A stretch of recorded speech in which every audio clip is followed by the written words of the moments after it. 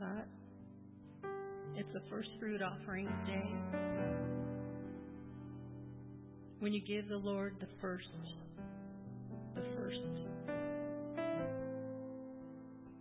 He said that He would bless the rest of the lump. And that includes your worship. It includes your love that you give out to other people. The first. So, Father, we remember You this day, and we offer our sacrifice of praise as a first fruits offering. We are thankful and grateful for everything that You have blessed us with, oh God. We thank You, Father God, for the movement of Your Spirit in our lives. We thank You, Father, that the Word was made flesh and dwelt among us. And, Father, we thank You again, Father. And so we give of ourselves to You. We give of our time. We give of our finances. We give of our love. We give of our outpouring of our spirit to Your Spirit, God, as a first fruits offering, oh God. We hold nothing back, for You have gave everything. You gave us this life that we now have, the life that we are blessed with, the divine health that we walk in, oh God, the salvation of our prodigals coming home, God. Father, everything. You have gave us a nation, one nation under You, Father. And we hold that nation up to You today. And we say, Father, remove those evil things that are holding us captive.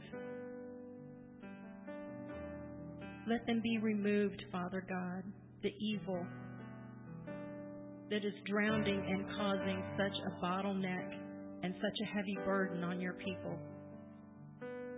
That we may come and worship You, O Lord God, with the freedom of our hearts and a thanksgiving, O God. And that's what first fruits are, regardless of our circumstances, regardless of what's taking place around us. We say we honor You, Lord. We say we bless You, O Lord. We say we give You everything that we have. And so we open our hands. We open our hands and worship to You. We give You our song. We give You our song of love, Lord. We give You everything. The first of our lives, we give You everything. Because of Your great love, because of Your great love, we stand here. Because of Your great love, because of Your great love, we enter the holy place in worship and adoration unto You, O God.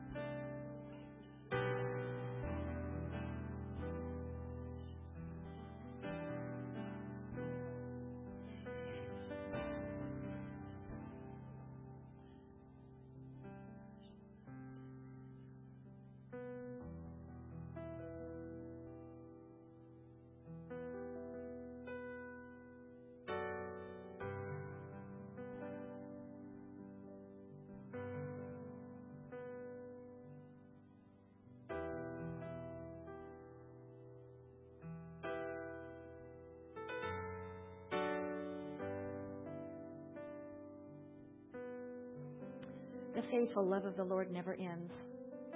His mercies never cease. Great is His faithfulness. His mercies begin afresh each morning. And so we say to ourselves, the Lord is our inheritance. Therefore, our hope is in Him.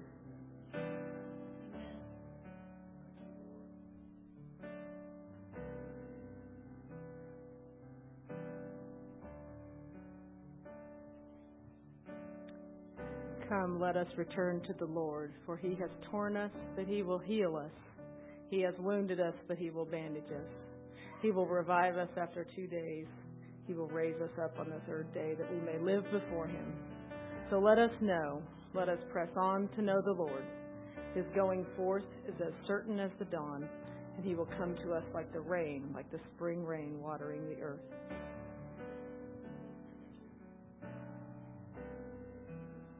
Live for you, abandoned unto you. We live for you, abandoned unto you. We live for you, abandoned only in you.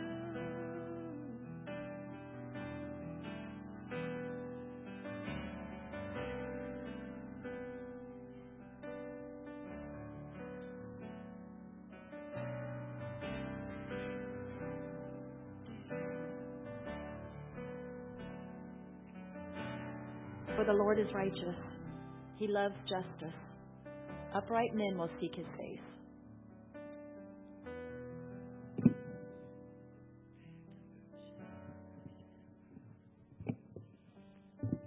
There's a scripture that we're all familiar with. 23rd Psalm. I'd like to read this morning. The Lord is my shepherd. I shall not want. He makes me lie down in green pastures. He leads me beside still waters. He restores my soul. He leads me in paths of righteousness for His name's sake. Yea, though I walk through the valley of the shadow of death, I will fear no evil, for you are with me.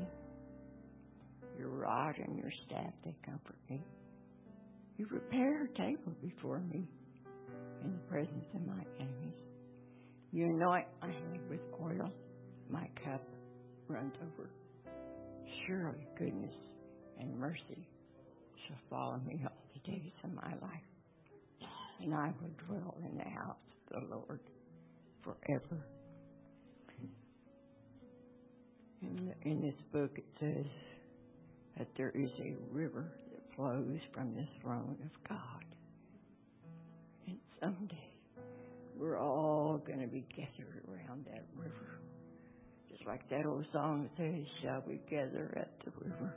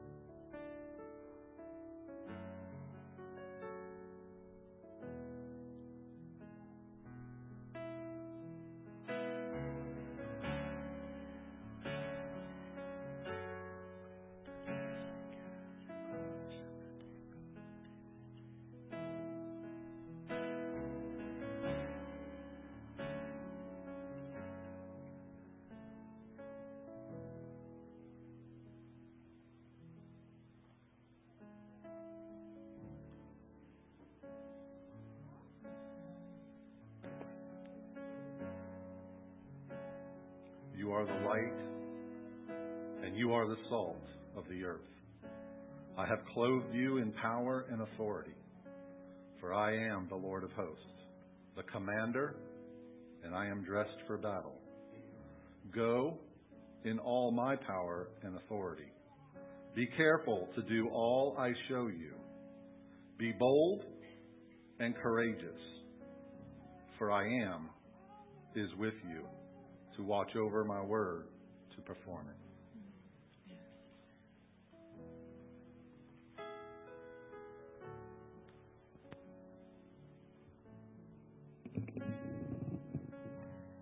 So let the Spirit renew your thoughts and attitudes. Put on your new nature, created to be like God, truly righteous and truly holy.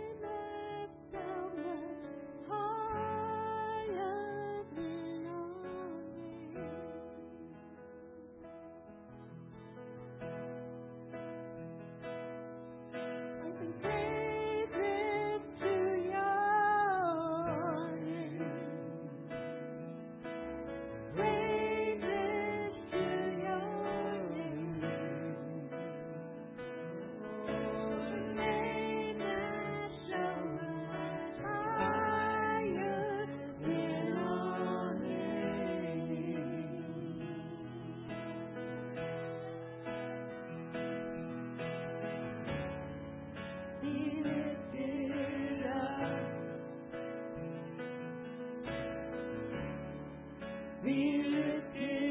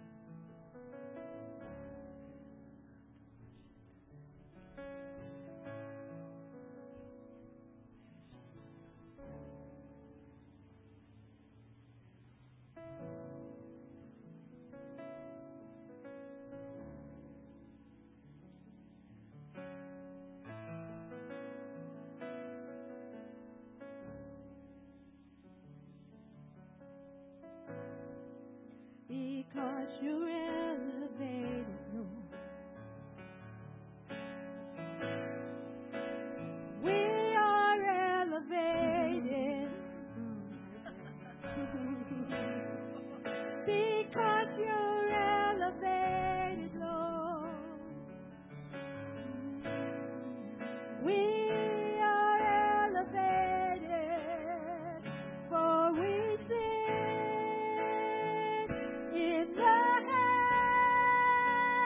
heavenly places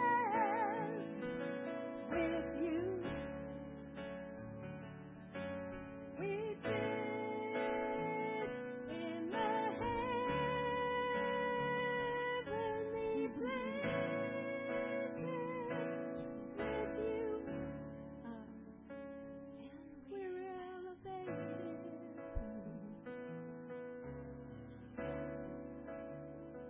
We're elevated.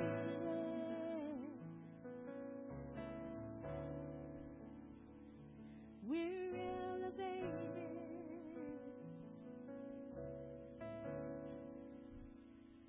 And we see what others can't. Yes, we see what others can't. Yes, we see with your eyes what others can't. We're elevated. We laugh with you. Yes, we laugh with you. We're elevated. We laugh with you. Yes, we laugh with you. We're elevated. We laugh with you.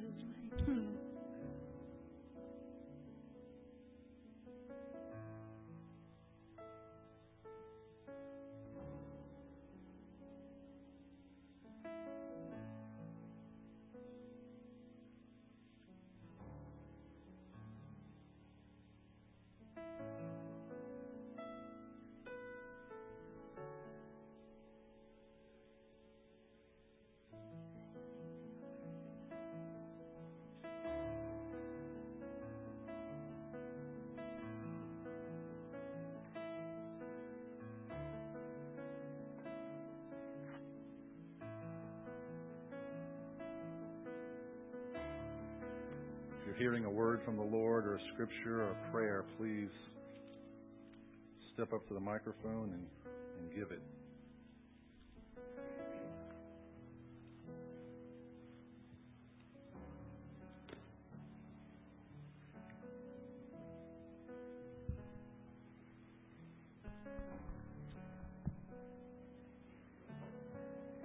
Now we know in part, and we prophesy in part, but when the perfect comes, the partial will be done away. When I was a child, I used to speak like a child, think like a child, and reason like a child. When I became a man, I did away with childish things. For now we see in a mirror dimly, but then, praise God, then face to face. Now I know in part, but then I will know fully, just as I have been fully known. But now, Lord God, you've given us faith, hope, love. So let us abide in these three. The greatest of these is love. It says, pursue love, yet desire earnestly spiritual gift, but especially that you may prophesy. And I just thank you, dear Heavenly Father, for the things you've given to men. The things that you've given to men to draw us closer and closer and closer to you. Fill us, Father God. Fill us with knowledge of you. I know it says now we know in part, but I ask that you would give us glimpses in our day-to-day walk, glimpses when we're in our prayer closet, glimpses here in this time of worship, Father God. And every time we're together, give us little glimpses of your glory. However you may manifest as that, Lord God, we receive it when we get it, and we praise you and thank you, Father, for all that we have available in Christ Jesus. Strengthen our hearts, encourage us, fill us, oh God, fill us to the brim, Lord, with your wisdom, knowledge, and your spirit as we walk through these dark times. We love you, Lord, and we give you glory, all you are. Amen. In the name of Jesus. Thank you, Lord. Thank you, Lord. Glory.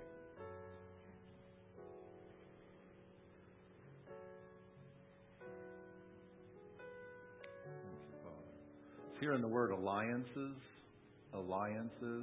and it came with a warning. Just be careful with whom you align. Lord. Father, I just thank you so much for wisdom, for insight. And Lord, we continue to ask for your wisdom. Thank you for navigating us through these times in which we live, for empowering us with your power, with your authority, to be your hands, to be your feet, to be your mouthpiece.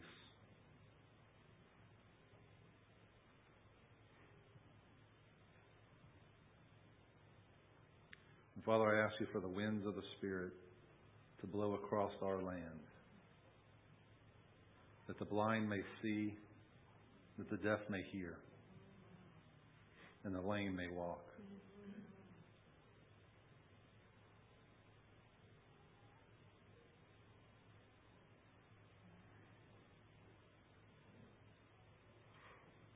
If anybody else is hearing anything, please bring it forth.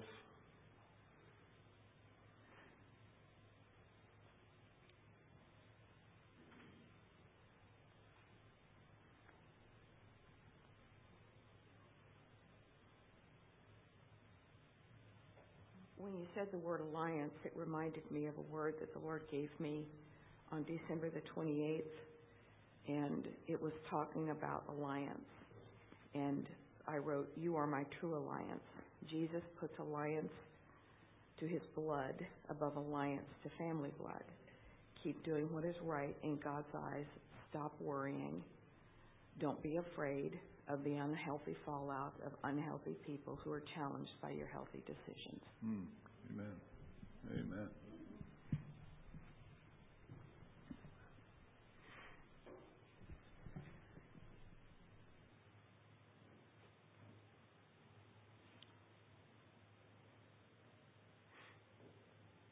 Well, good morning, everybody.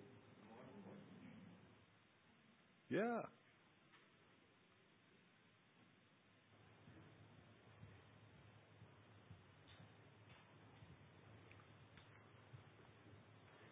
as we all know, Jeremiah 29:11 says, "For I know the thoughts that I think toward you, saith the Lord, thoughts of peace, not of evil, to give you an expected end." So in these troubling days and dark days, let's just remember that. Amen. Thank you.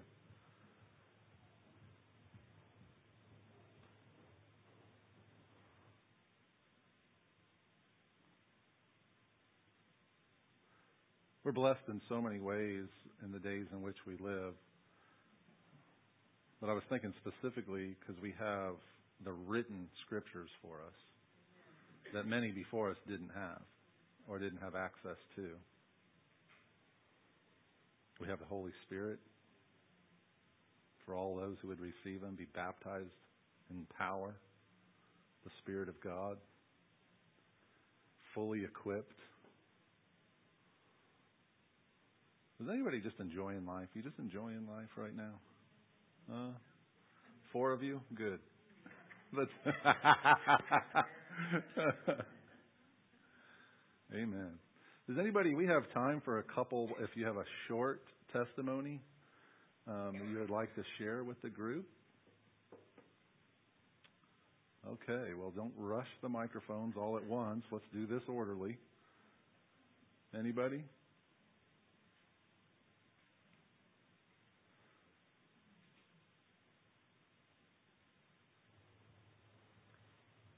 You know, the Lord can use us at any time, in any way.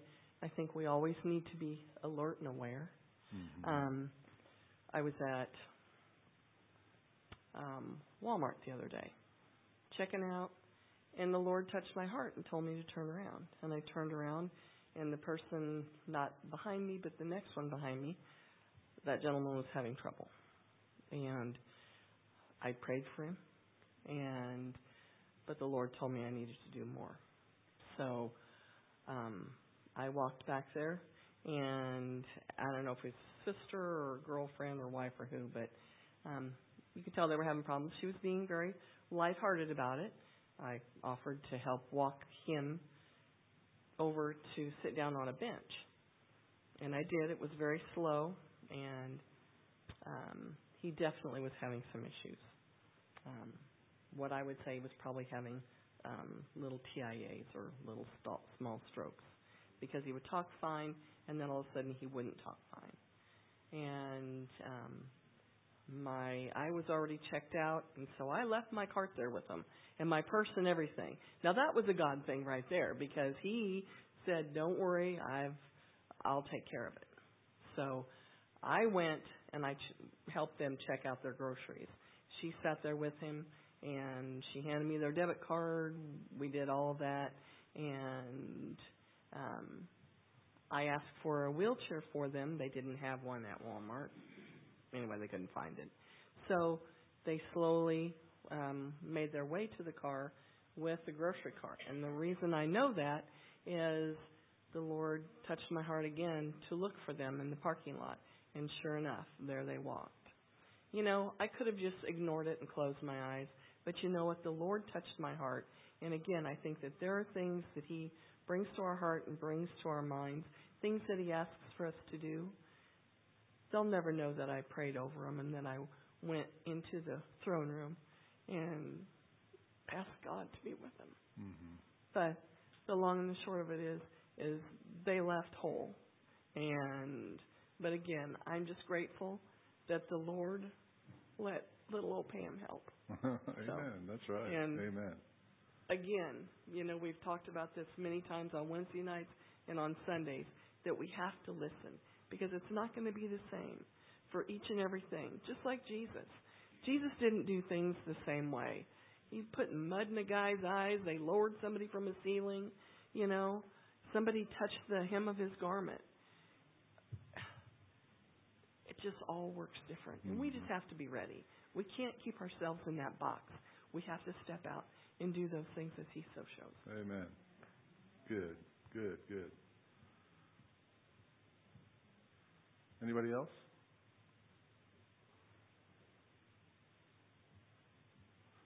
You're going to share something, Sandy, or are you going to the bathroom? Okay. I just never know. This microphone's really lonely up here. That's okay. I like it better back here. I just wanted to share a testimony about my daughter, Dana. She continues to do better and better all the time. And this morning, I always, being the mom that I am, I try not to hug her. She doesn't let me. I checked with her this morning to see how she was because we had my granddaughter's, her 16th birthday is today. And we're going to dinner tonight, but we had a big get-together yesterday. And I asked Dana if she wanted help. No, because she has her 21-year-old that moved back home. And her husband, who knows how much they did, because Dana's the type that likes to do everything that she can. And I offered help. It wasn't needed. So this morning when I asked her how she was after the busy time and busy day and long evening, she said, I'm doing good, and I'm taking a shower and going to church this morning. Yesterday, she didn't think she'd be able to go to church today after her busy time. And before that, preparing and going and buying food and gifts and doing things. So I'm just so grateful to God and to prayers that have been, I know, gone up for Dana, and just wanted to share that good news. Amen. Amen. That's great. Okay, good. See, when you walk up to the front, I know what you're doing. You go to the back, I don't know if you're going to get a donut, going to the bathroom, whatever. Well, first of all, go Chiefs. So that was really well, so I got to do that. Yeah. Amen. So this kind of goes back to the summer, but I have an older brother and an older sister, and my mom had a stroke in April. And there was a rift between my siblings and me, just where my brother didn't like how things were progressing with my mom. And anyway, we've had little to no communication with my brother since the 1st of August.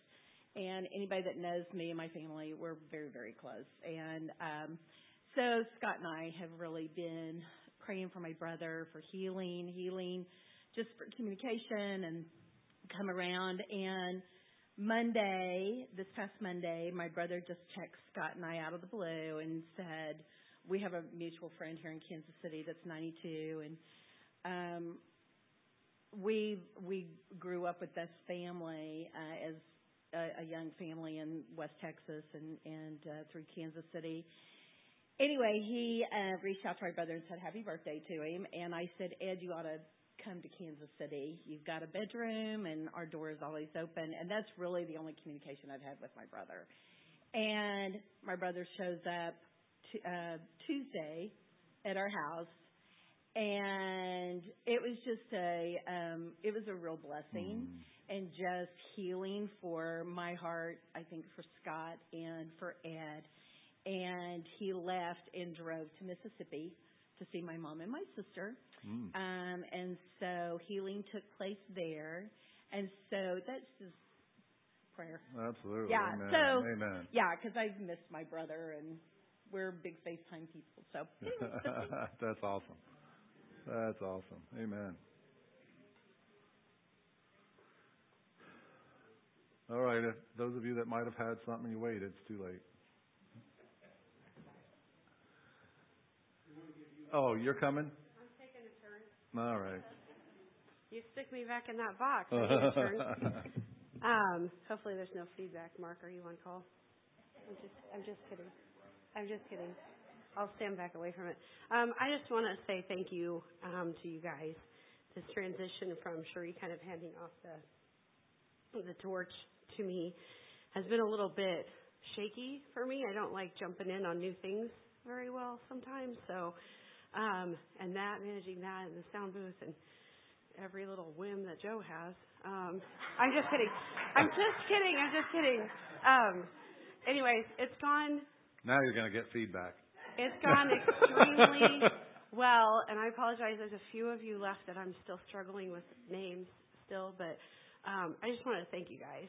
And the other thing I wanted to say was You know, sometimes when the Lord calls you to do something new, it's that weird feeling of, I am not feeling adequate. Like, I don't feel like I have the tools that God needs for me to use for this job. But the cool thing is that He just meets you where you are. And He has already given you all those things. You just have to tap into Him and get closer to Him and be like, okay, I just can't do this on my own. But that's the koinonia that Joe has been talking about, of just that place of being closer to Him and really depending on Him and relying on Him in a way that we don't typically let ourselves do that with other people. So I just want to encourage you guys that He will meet you where you are. And that's why I put up the picture this morning. I felt like that was God's hand reaching down to meet us, like a child. You know, sometimes we feel that way. Anyway, so just to encourage you guys. Thank you. Love you all. Thanks, Sarah. You're doing a great job, too, by the way. Just don't expect another compliment, at least today. Well, I'm taking requests. Oh, you got something? All right. No, go ahead. I just felt impressed to say thank you to God, because I am surrounded in my personal life with people who are willing to receive life-giving correction. And it reminded me of the scripture in Proverbs 15:31, whoever heeds life-giving correction will be at home among the wise. And I've been thinking about that a lot this week, because I'm a teacher and tools is what I teach. And so how would I teach that as a tool? If you're willing to receive life-giving correction, your character will be transformed. There will be a change. I'm so grateful for the people that I have in my personal life who are so willing to heed life-giving correction. So I was thinking life-giving correction is, I wrote some things down this morning, brings about character transformation. The opposite of life-giving correction is self-serving correction. And if we heed life-giving correction, our character will be transformed. If we heed self-serving correction, then we're going to be accommodating that person, and the one making a self-serving correction gets what they want, and no character is transformed. So what I am so grateful for in my testimony is today, how many people I see in my personal life who are willing to heed. And I'm going to do a shout out to my husband, because he hasn't always been willing, and he is so willing. And I see God doing such dramatic work in his character. He has always been a good man, but he is turning into a great man. Amen. And that is my testimony. Amen. That's awesome.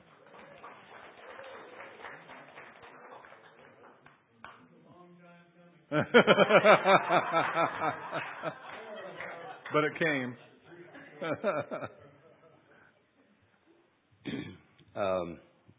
There's obviously, this is a very kingdom-oriented group here, body, but there's a strong emphasis on the political mountain, and I appreciate that. That's one of the reasons we connected. My wife and I, Cheryl, connected to this fellowship. And I have a strong calling in the marketplace as a former CEO of a large construction company here. I now coach in a network of 150 businesses here in Kansas City. They're kingdom-minded businesses like Jack Stack Barbecue or Bordner Home Improvement, and the list goes on and on. And so I have a dozen of those executives, owners that I coach in this network. But then as a CPA and a former CFO as well, I also have a dozen clients that I coach helping their staff, their accounting and the financial staff. So I've got the dozen over here that are definitely hardcore believers and bringing the kingdom into the marketplace, and I've got a dozen over here that maybe not so much. They're not all believers. And I had one of those CFO clients who went to a meeting with several businesses this week in Lee Summit, and unbeknownst to him, there were, and me as well, there were a couple of my kingdom businesses sitting there. And he just came into this place, and as they were sharing some things about their business and growing their business and so on, he started talking about this guy who is, just bringing a different perspective. And it's the seeds that are just being planted into his heart and his leadership, his senior leadership team. And it was so great to see how God can use us in the marketplace. That here's one person, I'm sowing seeds into this guy, and yet he shows up in a different place, and they were confirming these things and helping him as his progression, as I'm praying that he would come to Christ, he and his company. But then so that was one thing that happened this past week, but also there's a group of us from the marketplace, and we gather once a month, the second Saturday of every month, down in Westport, and we are praying and prophesying and intercession for the marketplace. And it just so happens that one of the men who comes to that regularly, he brought these 12 young entrepreneurs there, and we prayed over them, and we anointed them with oil, and we commissioned them specifically from Psalm 90. I think it's verse 17. The psalm was written by Solomon, and where he says, confirm the work of my hands. Yes, confirm the work of my hands. And as we prayed, the Holy Spirit just showed up in a powerful way of giving these young warriors, these young captains and of the kingdom in the marketplace, just vision and confidence and boldness to go out and to endeavor to do great exploits in the name of our God. So I just, sometimes we especially it's because there's an emphasis here in the political spectrum. We come in and we talk about where we lost this election or we're losing in this legislation or whatever.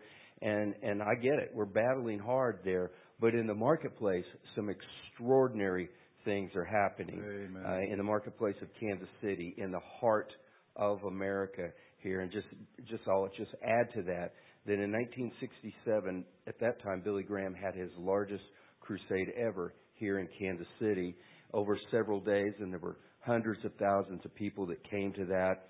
And at the end of that, he said that he felt like that Kansas City and the Midwest, the heart of America, was uniquely positioned to bring a great revival to the United States. There was something unique about the personality of the body of Christ here in our community that was going to help bring restoration in our nation. So that was in 1967. And then about 30 years later, in 1995, Billy Graham felt again, the Lord spoke to him that the marketplace was going to be the place where God was going to do a great outpouring of restoration in our nation. So, just connecting those two dots. In 67, he felt it was going to be the Midwest, the heart of America, that God was going to sovereignly use. And then 30 years later, he heard from the Lord that it's going to be the marketplace as well. He wasn't specifically addressing the marketplace of Kansas City, but if you just connect those two dots, and we see the fulfillment of that happening. And it was 100 years ago this year, in 1923, when over 50,000 business leaders from the marketplace of Kansas City gathered downtown to mark the marketplace for Christ. It's the largest gathering of its kind in the history of the United States. And it was on November 11th, 1923.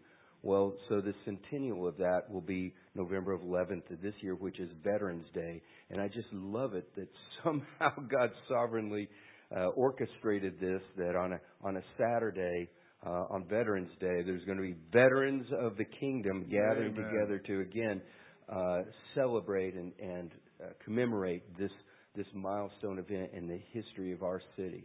Amen. That's awesome. Excellent. Love it. Yeah.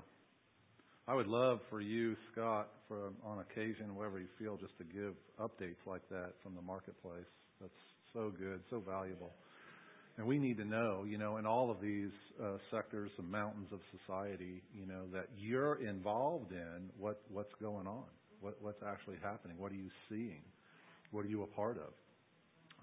It's very valuable because we're at war in every sector. And politics is just one sector. The marketplace is one sector. But, it takes all of us being everywhere God wants us to be and activated in that place to accomplish His will and to see some great things. So that's just wonderful. I love it. Excellent. Anybody else? Right on. Yeah, go to the bathroom first. Hold that thought. Hold it for me, will you? Hello. Hello. I'm trying to get him warmed up. There you go. So this has nothing to do with COVID. This has to do with getting my chest cut open 2 weeks ago. So back in 2009 is the year that I refer to as God moved my W. Now, how many of you have come through the charismatic training circles? What'd you say? Don't be shy. How many of you come through the charismatic training circles? Okay, so hours and hours and hours and years and years and years and years of training on the how. And in 2009, God said, this is the W, and I want you to move it from the end of the word to the front of the word. And when you move the W from how to the front of the word, you get the, sounds like a bunch of owls in here, who. And I did that. I started understanding, okay, who, and my beliefs about fellowship with the Father and the difference between relationship and fellowship. Late 2009, early 2010, I was really frustrated because I went to the Lord and said, okay, I'm on this who thing, but what about me? What about me? And that's not the narcissistic what about me. That is the what do you want me to do? Because one thing I've known for years and years and years, He has given me the gift of being an encourager. You even mentioned that once from up here. So I would submit that no, you could not have ignored that, Pam, because that is part of the who.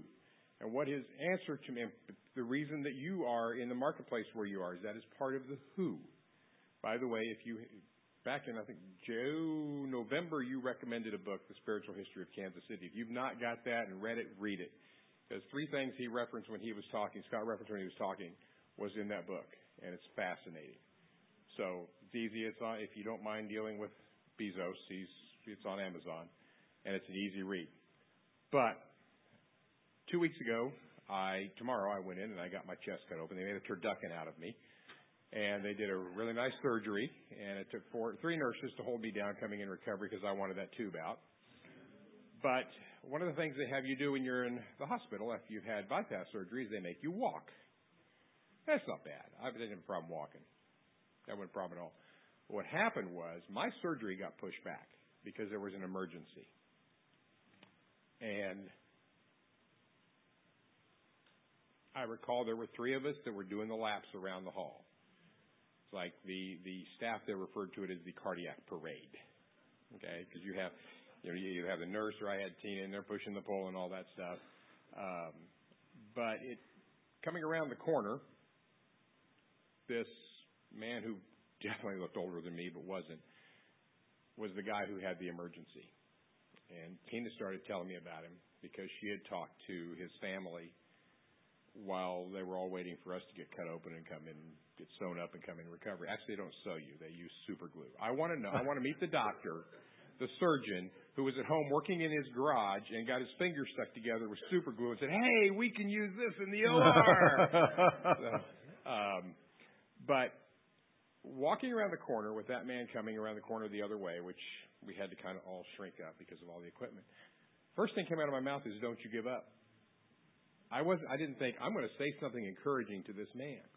Because what God told me when I asked Him, what about me? Where am I supposed to be? His answer to me was, just be. Just be. And that man, don't you give up. You keep going with the stuff. There was another guy walking the halls. I didn't get to encounter him, but what would you guess? He was maybe 40? He was a youngster. What? Yeah, he was a youngster. And it got to the point he came by the door 3 times. I didn't get a chance to talk to him because every time he came by, there was a staff member talking to me. But got to the point he walked by, and I just point at him. The last time he came by when I pointed at him, he pointed back at me and goes, I didn't have to say a word. But I want to encourage you. You did not have a choice, Pam. I'm telling you, I know you. You did not have a choice. You don't have a choice, Scott. God's telling you, move the W. Don't worry about it. I have not heard you in the 2.5 years we've been here do a how. It's all been the who. No guess who, just the who. I want to encourage you, be in fellowship with the Father. He will turn you into what you're supposed to be, and then all you have to do is be. It ain't that hard. That went back. Amen. That's awesome. Well, today's message is how to. I'm just kidding. How to who? How to who? We're going to take a bathroom break since, if you want to go. There's more downstairs because there might be a line now. Anybody else? Did you want to mention? You said you had something to mention, Lisa. Well, that's good because time's up anyway. Let's move on.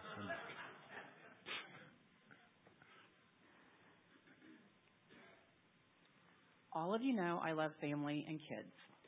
So I want everybody to know about this book that just came out and an extraordinary thing that came out with this book. Please, if you have time today, and I know that you all do, anyone that has a phone, take a picture of this lady and look her up on Google. Because this lady is making known to all of mankind what is happening in our school districts. This book was written because of the Lee Summit School District, but it doesn't matter what school district you're in. It equals all our school districts. And, we're talking about today how, you want to hear what God is saying to you. All my life I've been pretty much a crusader.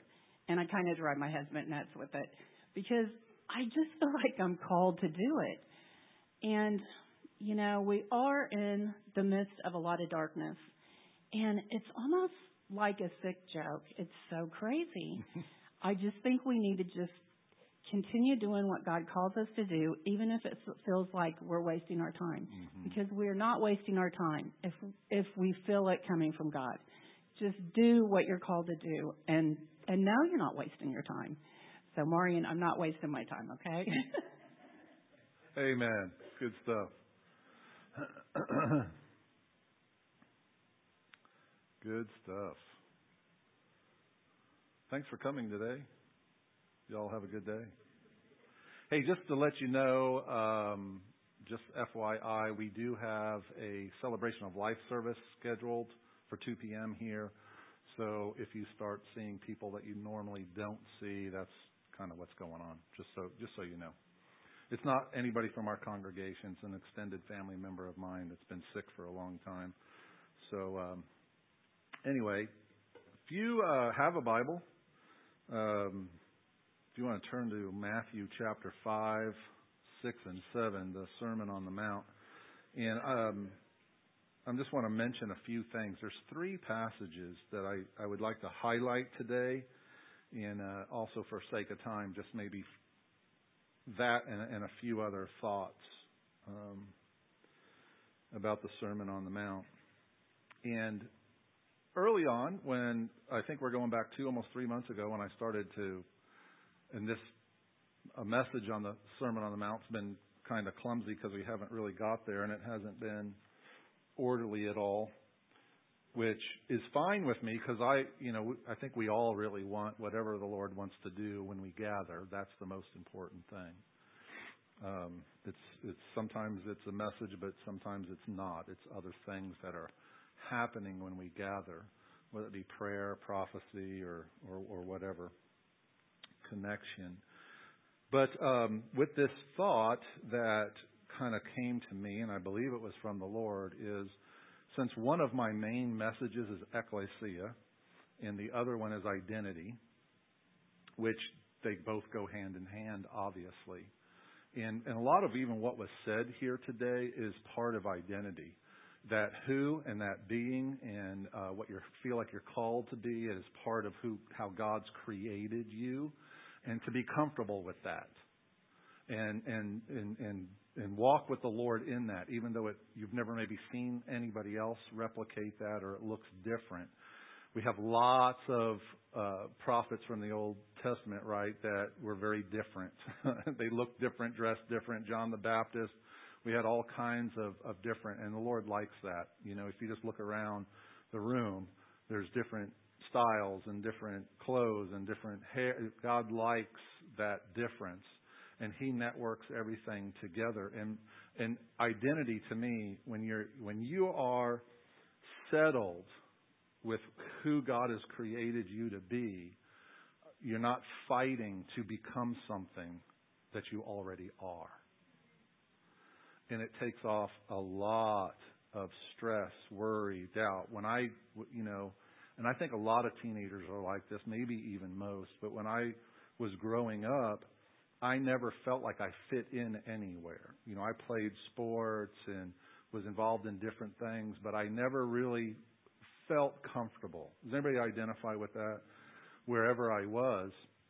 And because of that, I was always looking for that place.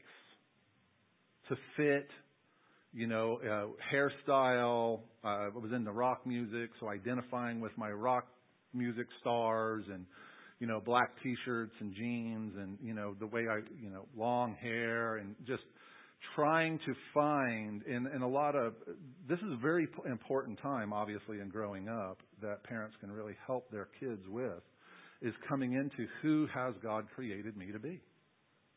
And being okay with that and comfortable with that.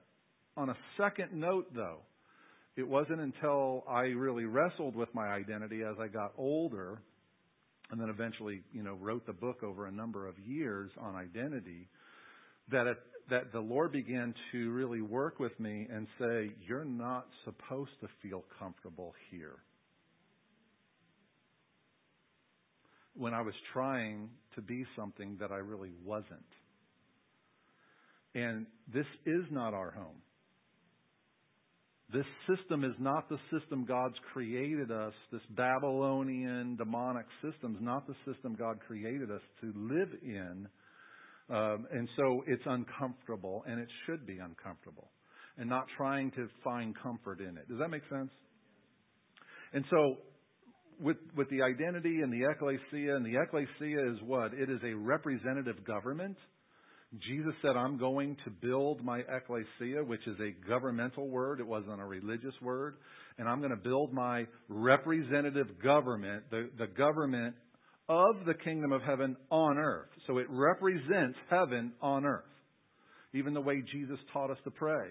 Pray this way, Father, that His kingdom come and His will is done. Where? On earth, like it is in heaven. That's a great way to explain that representative government of ecclesia. But we have to have a better, I believe, deeper understanding of the kingdom that we represent. And we don't only represent a kingdom by speaking. The number one way we represent a kingdom is by living according to that kingdom while we're here. Because we represent it by our actions, not just our words. Words are important, but our actions. Yes, sir. I would say most people fail to realize how important their actions are to the people they're actually watching. Yes. And again, I think I mentioned or at least referenced this last week, the war that we are in is not a war against man. It is good against evil, two kingdoms clashing, and we have to be careful that people don't become our enemies. But it is the Spirit that is functioning behind them and motivating them that is our real enemy. Because if people become our enemies, we'll end up, and that's what the enemy, our real enemy, wants to do, is where men are just fighting against men, while he's stirring things up, and we're not going to accomplish really anything with that kind of mindset. And it's very easy in the natural to think it's the men. It's evil men. It's really the evil spirit behind the men. Okay? And so to keep that and to live according to kingdom, but understanding the kingdom, how it functions on earth. So we can live in it and better represent it with our life, our actions, and then also our words. Yes, Jay?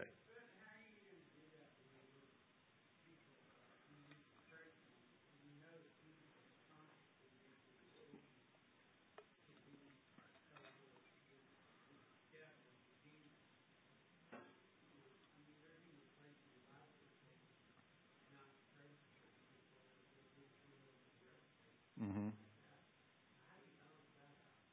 Well, that's really up to the Lord and what He's leading us on an individual basis to do. But if we just have the man as a target, we're really missing what's actually happening. Because it's the influence. Huh? Yeah.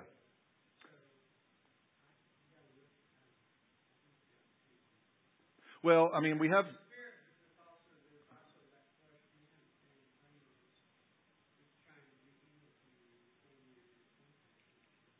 And that's why we have to see beyond that man to the spirit behind it. I mean, we have the scripture, right? We wrestle not against flesh and blood. That's not our wrestle. That's not our fight.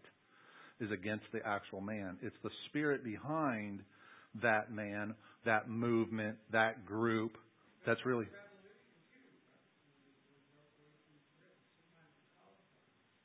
Well, sure. I mean, if somebody broke into my house and he's got a gun or whatever, just broke in, he's not going to leave walking.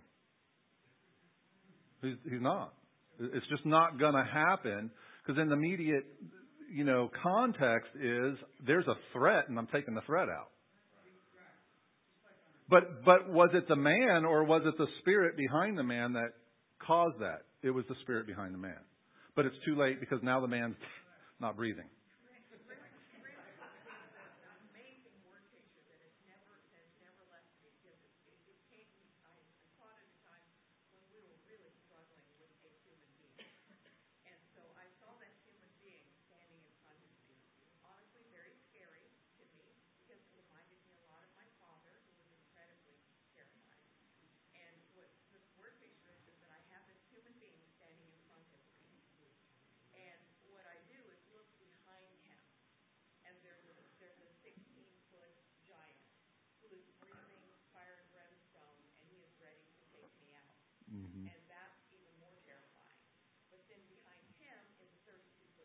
Mm-hmm. And so when the Bible says, fix your eyes on Jesus, that gives a whole different meaning to me because as soon as I fixed my eyes on Jesus, He winked at me and He said, mouth to me, let's take him out.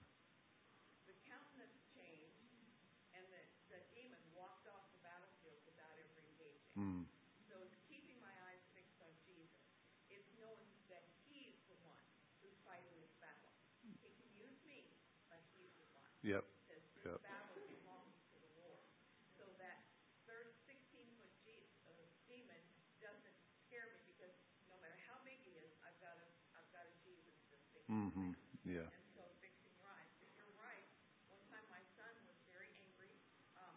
His wife, he was getting a divorce, and he wanted me to be angry with him. And I said, son, I am angry, but I'm angry at the innocent because fighting her doesn't win anything. We win the battle when we fight the right innocent. Mm-hmm. And he wants to escape. So he whispers things in your ear that makes you think it's your thought or somebody else. And really, you have to recognize what it is that he's doing, or you don't know how to fight. Mm-hmm. You don't know what to do. Mm-hmm. And you end up fighting yourself or the person, and you lose Yep. every time. Yep. Yep. Every time. Exactly. So let me give two more examples of this too. That was really good.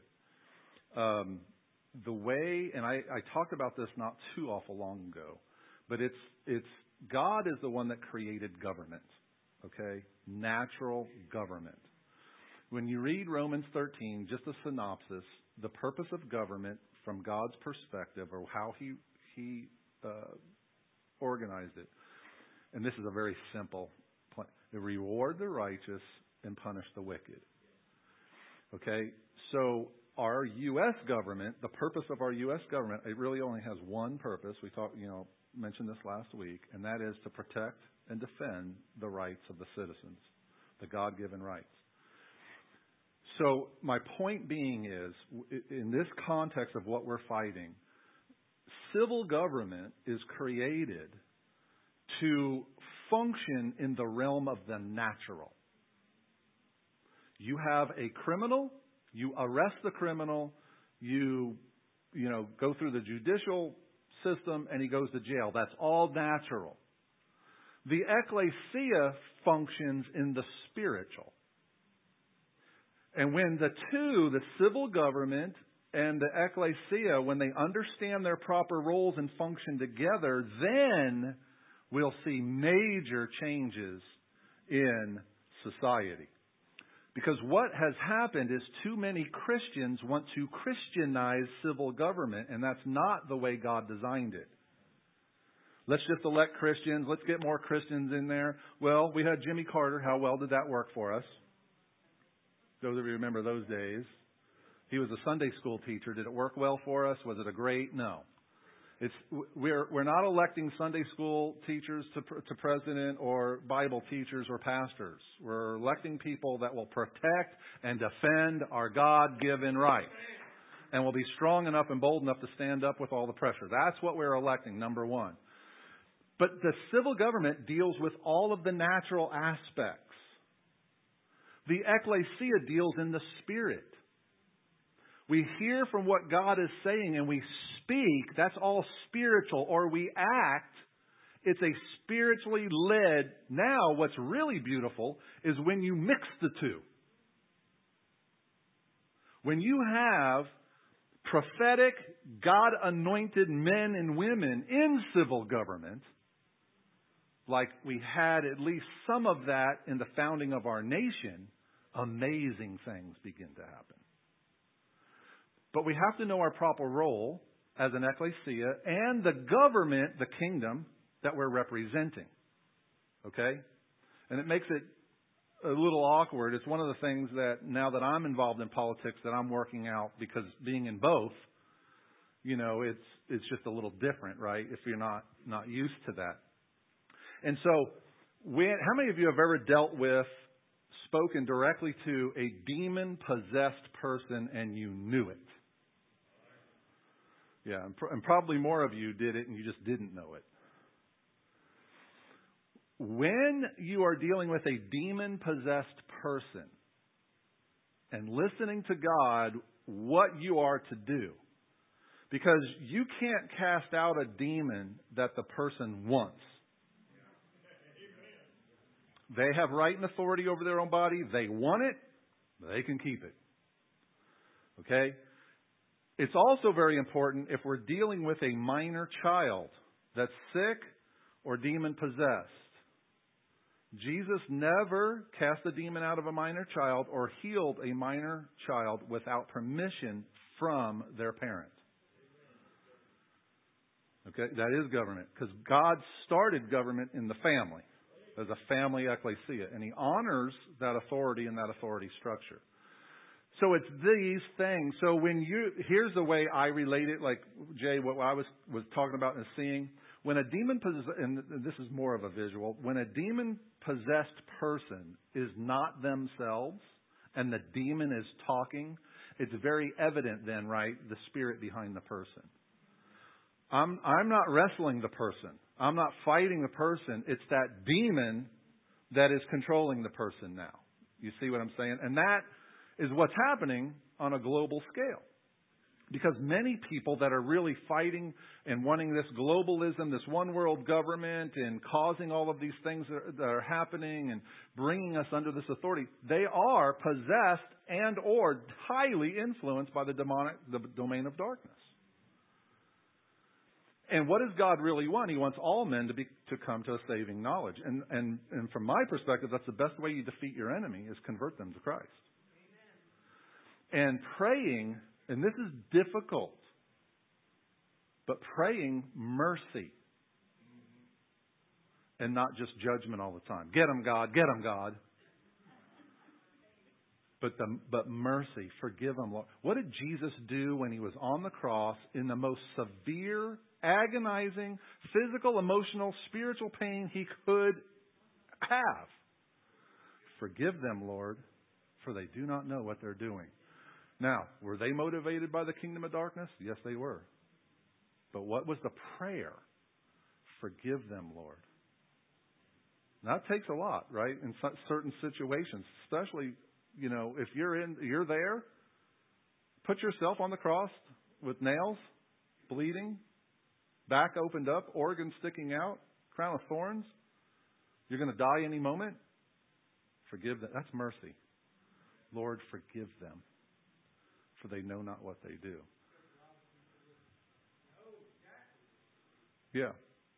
Yeah, and I'm sure some of them maybe did. But the point is, it's the mercy. It's God's perspective on things. It's not against man. I mean, if God was against man, He'd have wiped us all out. He did it once. But He's for man. And we have to partner with the Lord and have more of His perspective because we're seated with Him in heavenly places. And, everything that's going on is motivated by the devil, the demon, Satan himself. Because people, we have the principle of law for operation is faith. So people either put faith and trust in the demonic. Now, they may not even know they are. Whatever is anti-God is demonic. When they put their faith and their trust in Him, then they're functioning for His purposes. But when believers put our faith and trust in God, we're functioning for His purposes. Is this making sense? I'm trying to hit it from different angles to try to help. The Tower of Babel. The Tower of Babel was the globe's first attempt at one world government. They understood each other. They were in agreement. They were in a unity. This is how powerful agreement and unity is even without God. Because God looked down and saw what they were doing and said, because they all have the same language, they're in agreement, they're in unity. And God said, nothing shall be impossible. Because they were putting faith in something that was not God. But God came down and interrupted their plans. Okay? So what were these people doing? They were being motivated by a demonic, evil agenda. Just like what's happening today. Now, people are given, this is up to God. People are given opportunity to repent and to change. And Jay mentioned this earlier. There are sometimes it gets to that spot, but only God knows that. I don't know that it's done. Don't pray for those people anymore.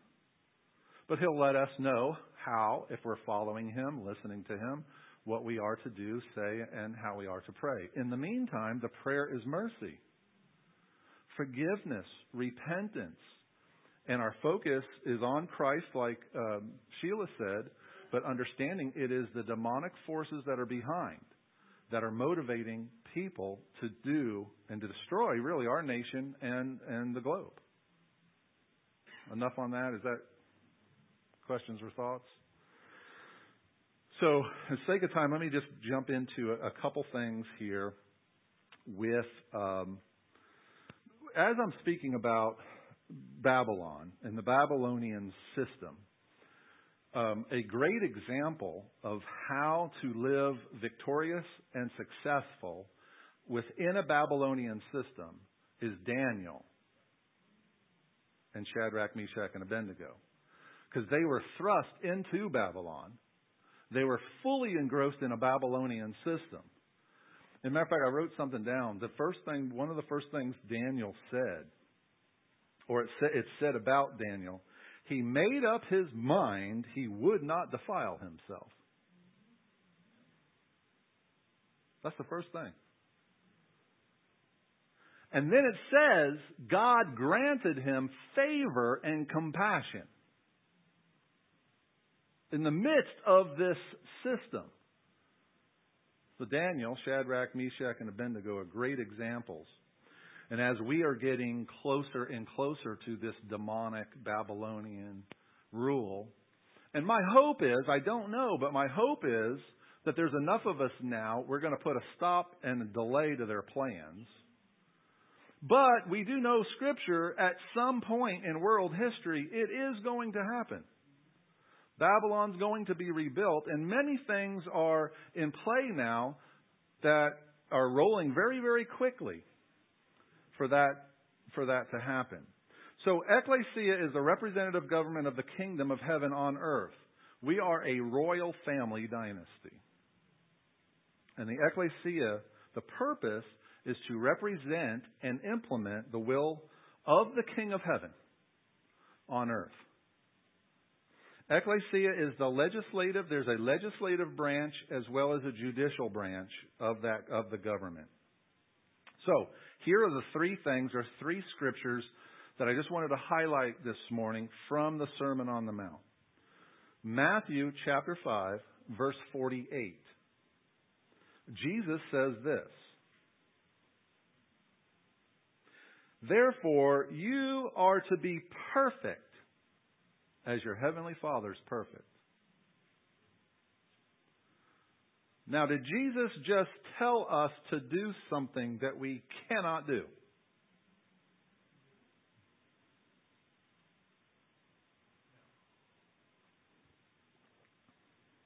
That's right.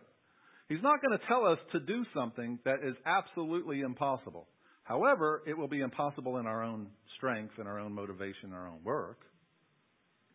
But with Him, all things are possible. And if He tells us to be perfect, notice He didn't even say, be perfect like I'm perfect. He said, be perfect like your heavenly Father is perfect. What does that mean? Be complete. Be mature.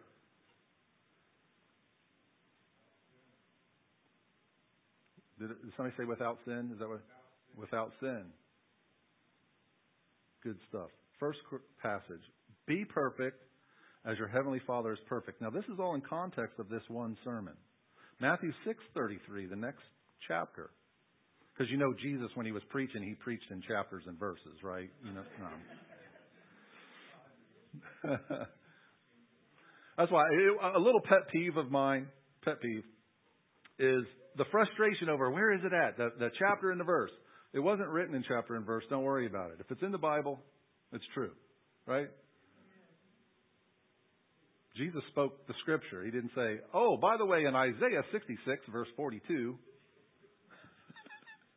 Anyway, that was a little extra free nugget there. Matthew 6:33. Seek first His kingdom and His righteousness, and all these things, He just got done talking about what? Our needs, clothes, food, shelter, all these things. Seek first His kingdom and His righteousness, and all these things will be added to you. That's exact opposite of what we're taught in humanity. Seek all these things, get a good job, provide all of these things. When Jesus said, no, you seek my kingdom first, and He'll lead and guide us in all those things. The job, the occupation, the place. But Jesus didn't say seek second His kingdom. He didn't say it would be a good idea or I would suggest. This comes across as a command. Seek first. Not your own kingdom, but His kingdom. God's kingdom. John the Baptist came preaching the kingdom. Jesus came preaching the kingdom. Jesus said that the gospel of the kingdom will be the message preached before the end of the age. When you talk about the kingdom, you're talking about a lot. It's a vast subject. But He says, seek first His kingdom and His righteousness. And all these things will be added to you. So, don't worry about tomorrow what the globalists are doing.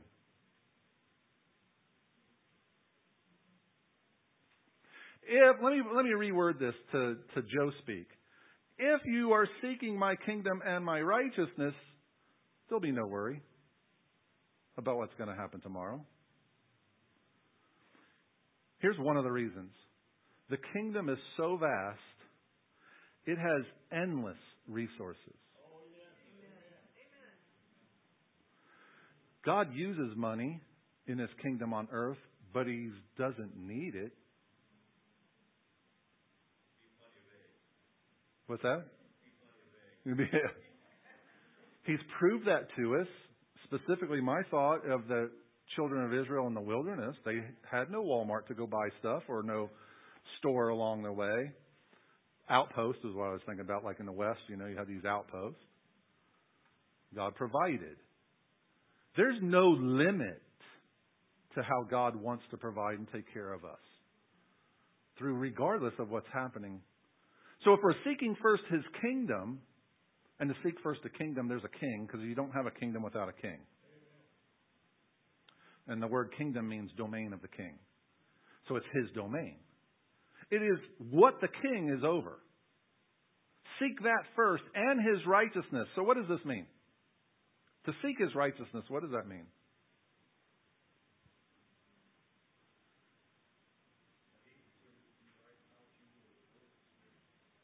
Yeah, that's good. Yeah.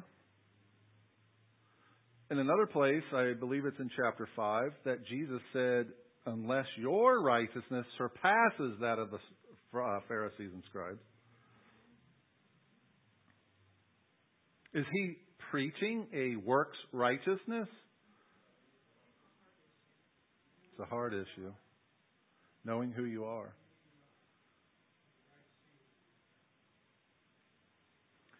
So seek first His kingdom and His righteousness, and all of these things will be added to us. What a great promise.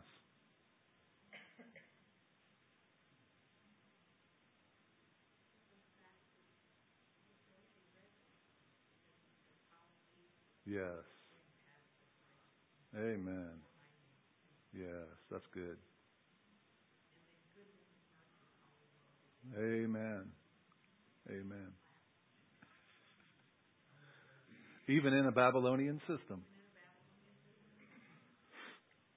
So do not worry about tomorrow, for tomorrow will care for itself. Each day has enough trouble of its own.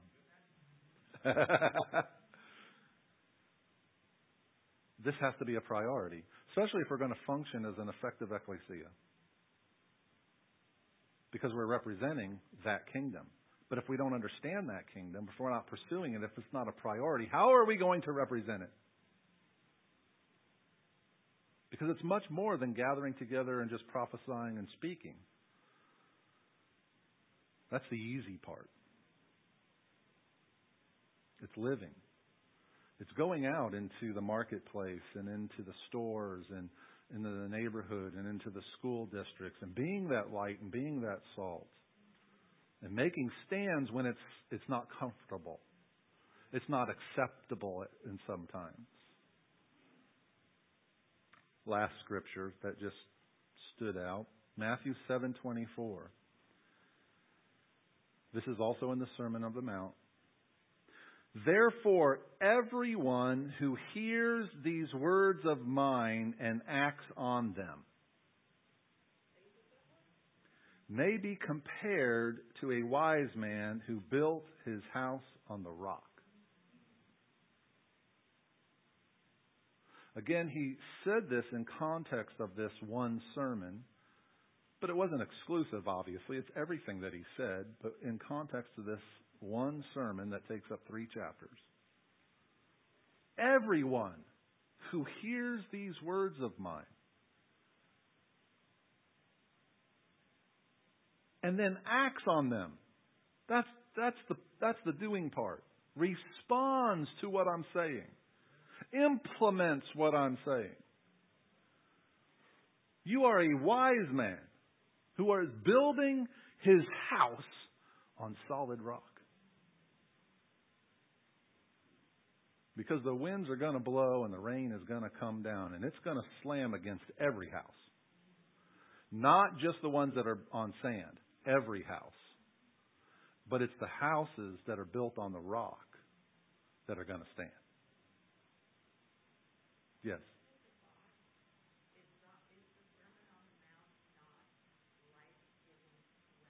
Yes.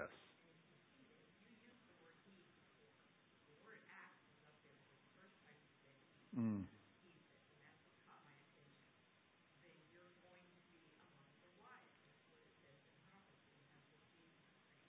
Amen.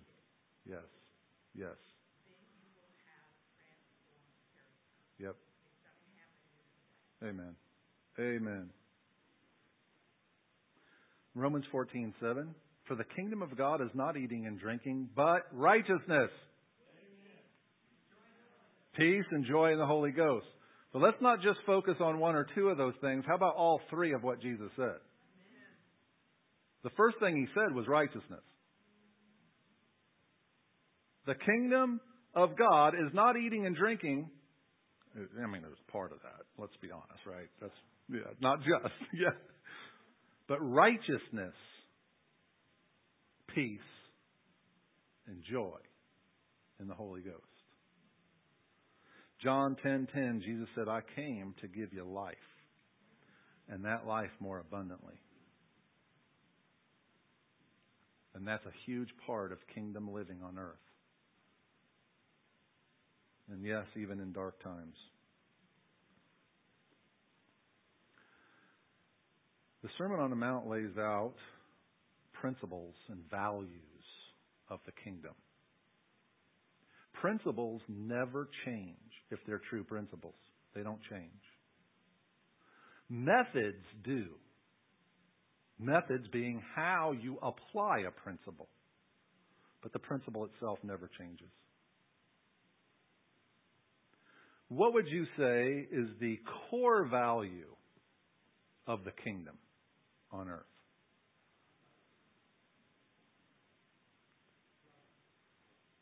Love?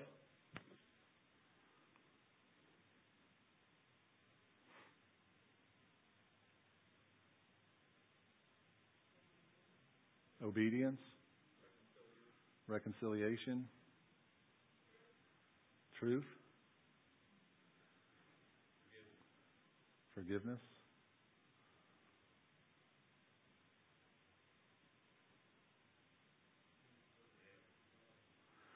Now, here's how I would define the core value or one core value of the kingdom. And it's the greatest commandment. Love the Lord thy God with all your heart, with all your strength, with all your might. And the second is like it. Love your neighbor as yourself. Because a core value and also values are principles by which we live that will affect and determine everything else. Every decision, our words, and our actions. But sometimes you don't even know what the core value is that you might have. But it is a reason why you make decisions, choices, actions. Because a core value is like a motor, an engine that drives us. That's part of becoming Christ-like. It's having a values conversion. That we convert our values, what is important to us, to what is important to Him. And we can have that values conversion. And the Sermon on the Mount lays out, matter of fact, it's interesting, the Sermon on the Mount doesn't have that greatest commandment in it. But it does have values. He lays out many values, what's really important. We'll look at some of those as the weeks. I can't plan on right now any kind of a sermon structure. It's just whatever kind of thing. But it is something I'm personally been focused on, is that kingdom and that kingdom message. Before we go, is there anybody that needs prayer for your body? Sickness, disease, any bodily thing you would like prayer for? I love it. Everybody's healed, whole, healthy, 100%. Don't even have a hangnail. Love it. That's awesome. Praise God. Oh, that's you with the hangnail? Oh, you're sleepy. What are you, one of the 7 dwarfs now? I'm sleepy?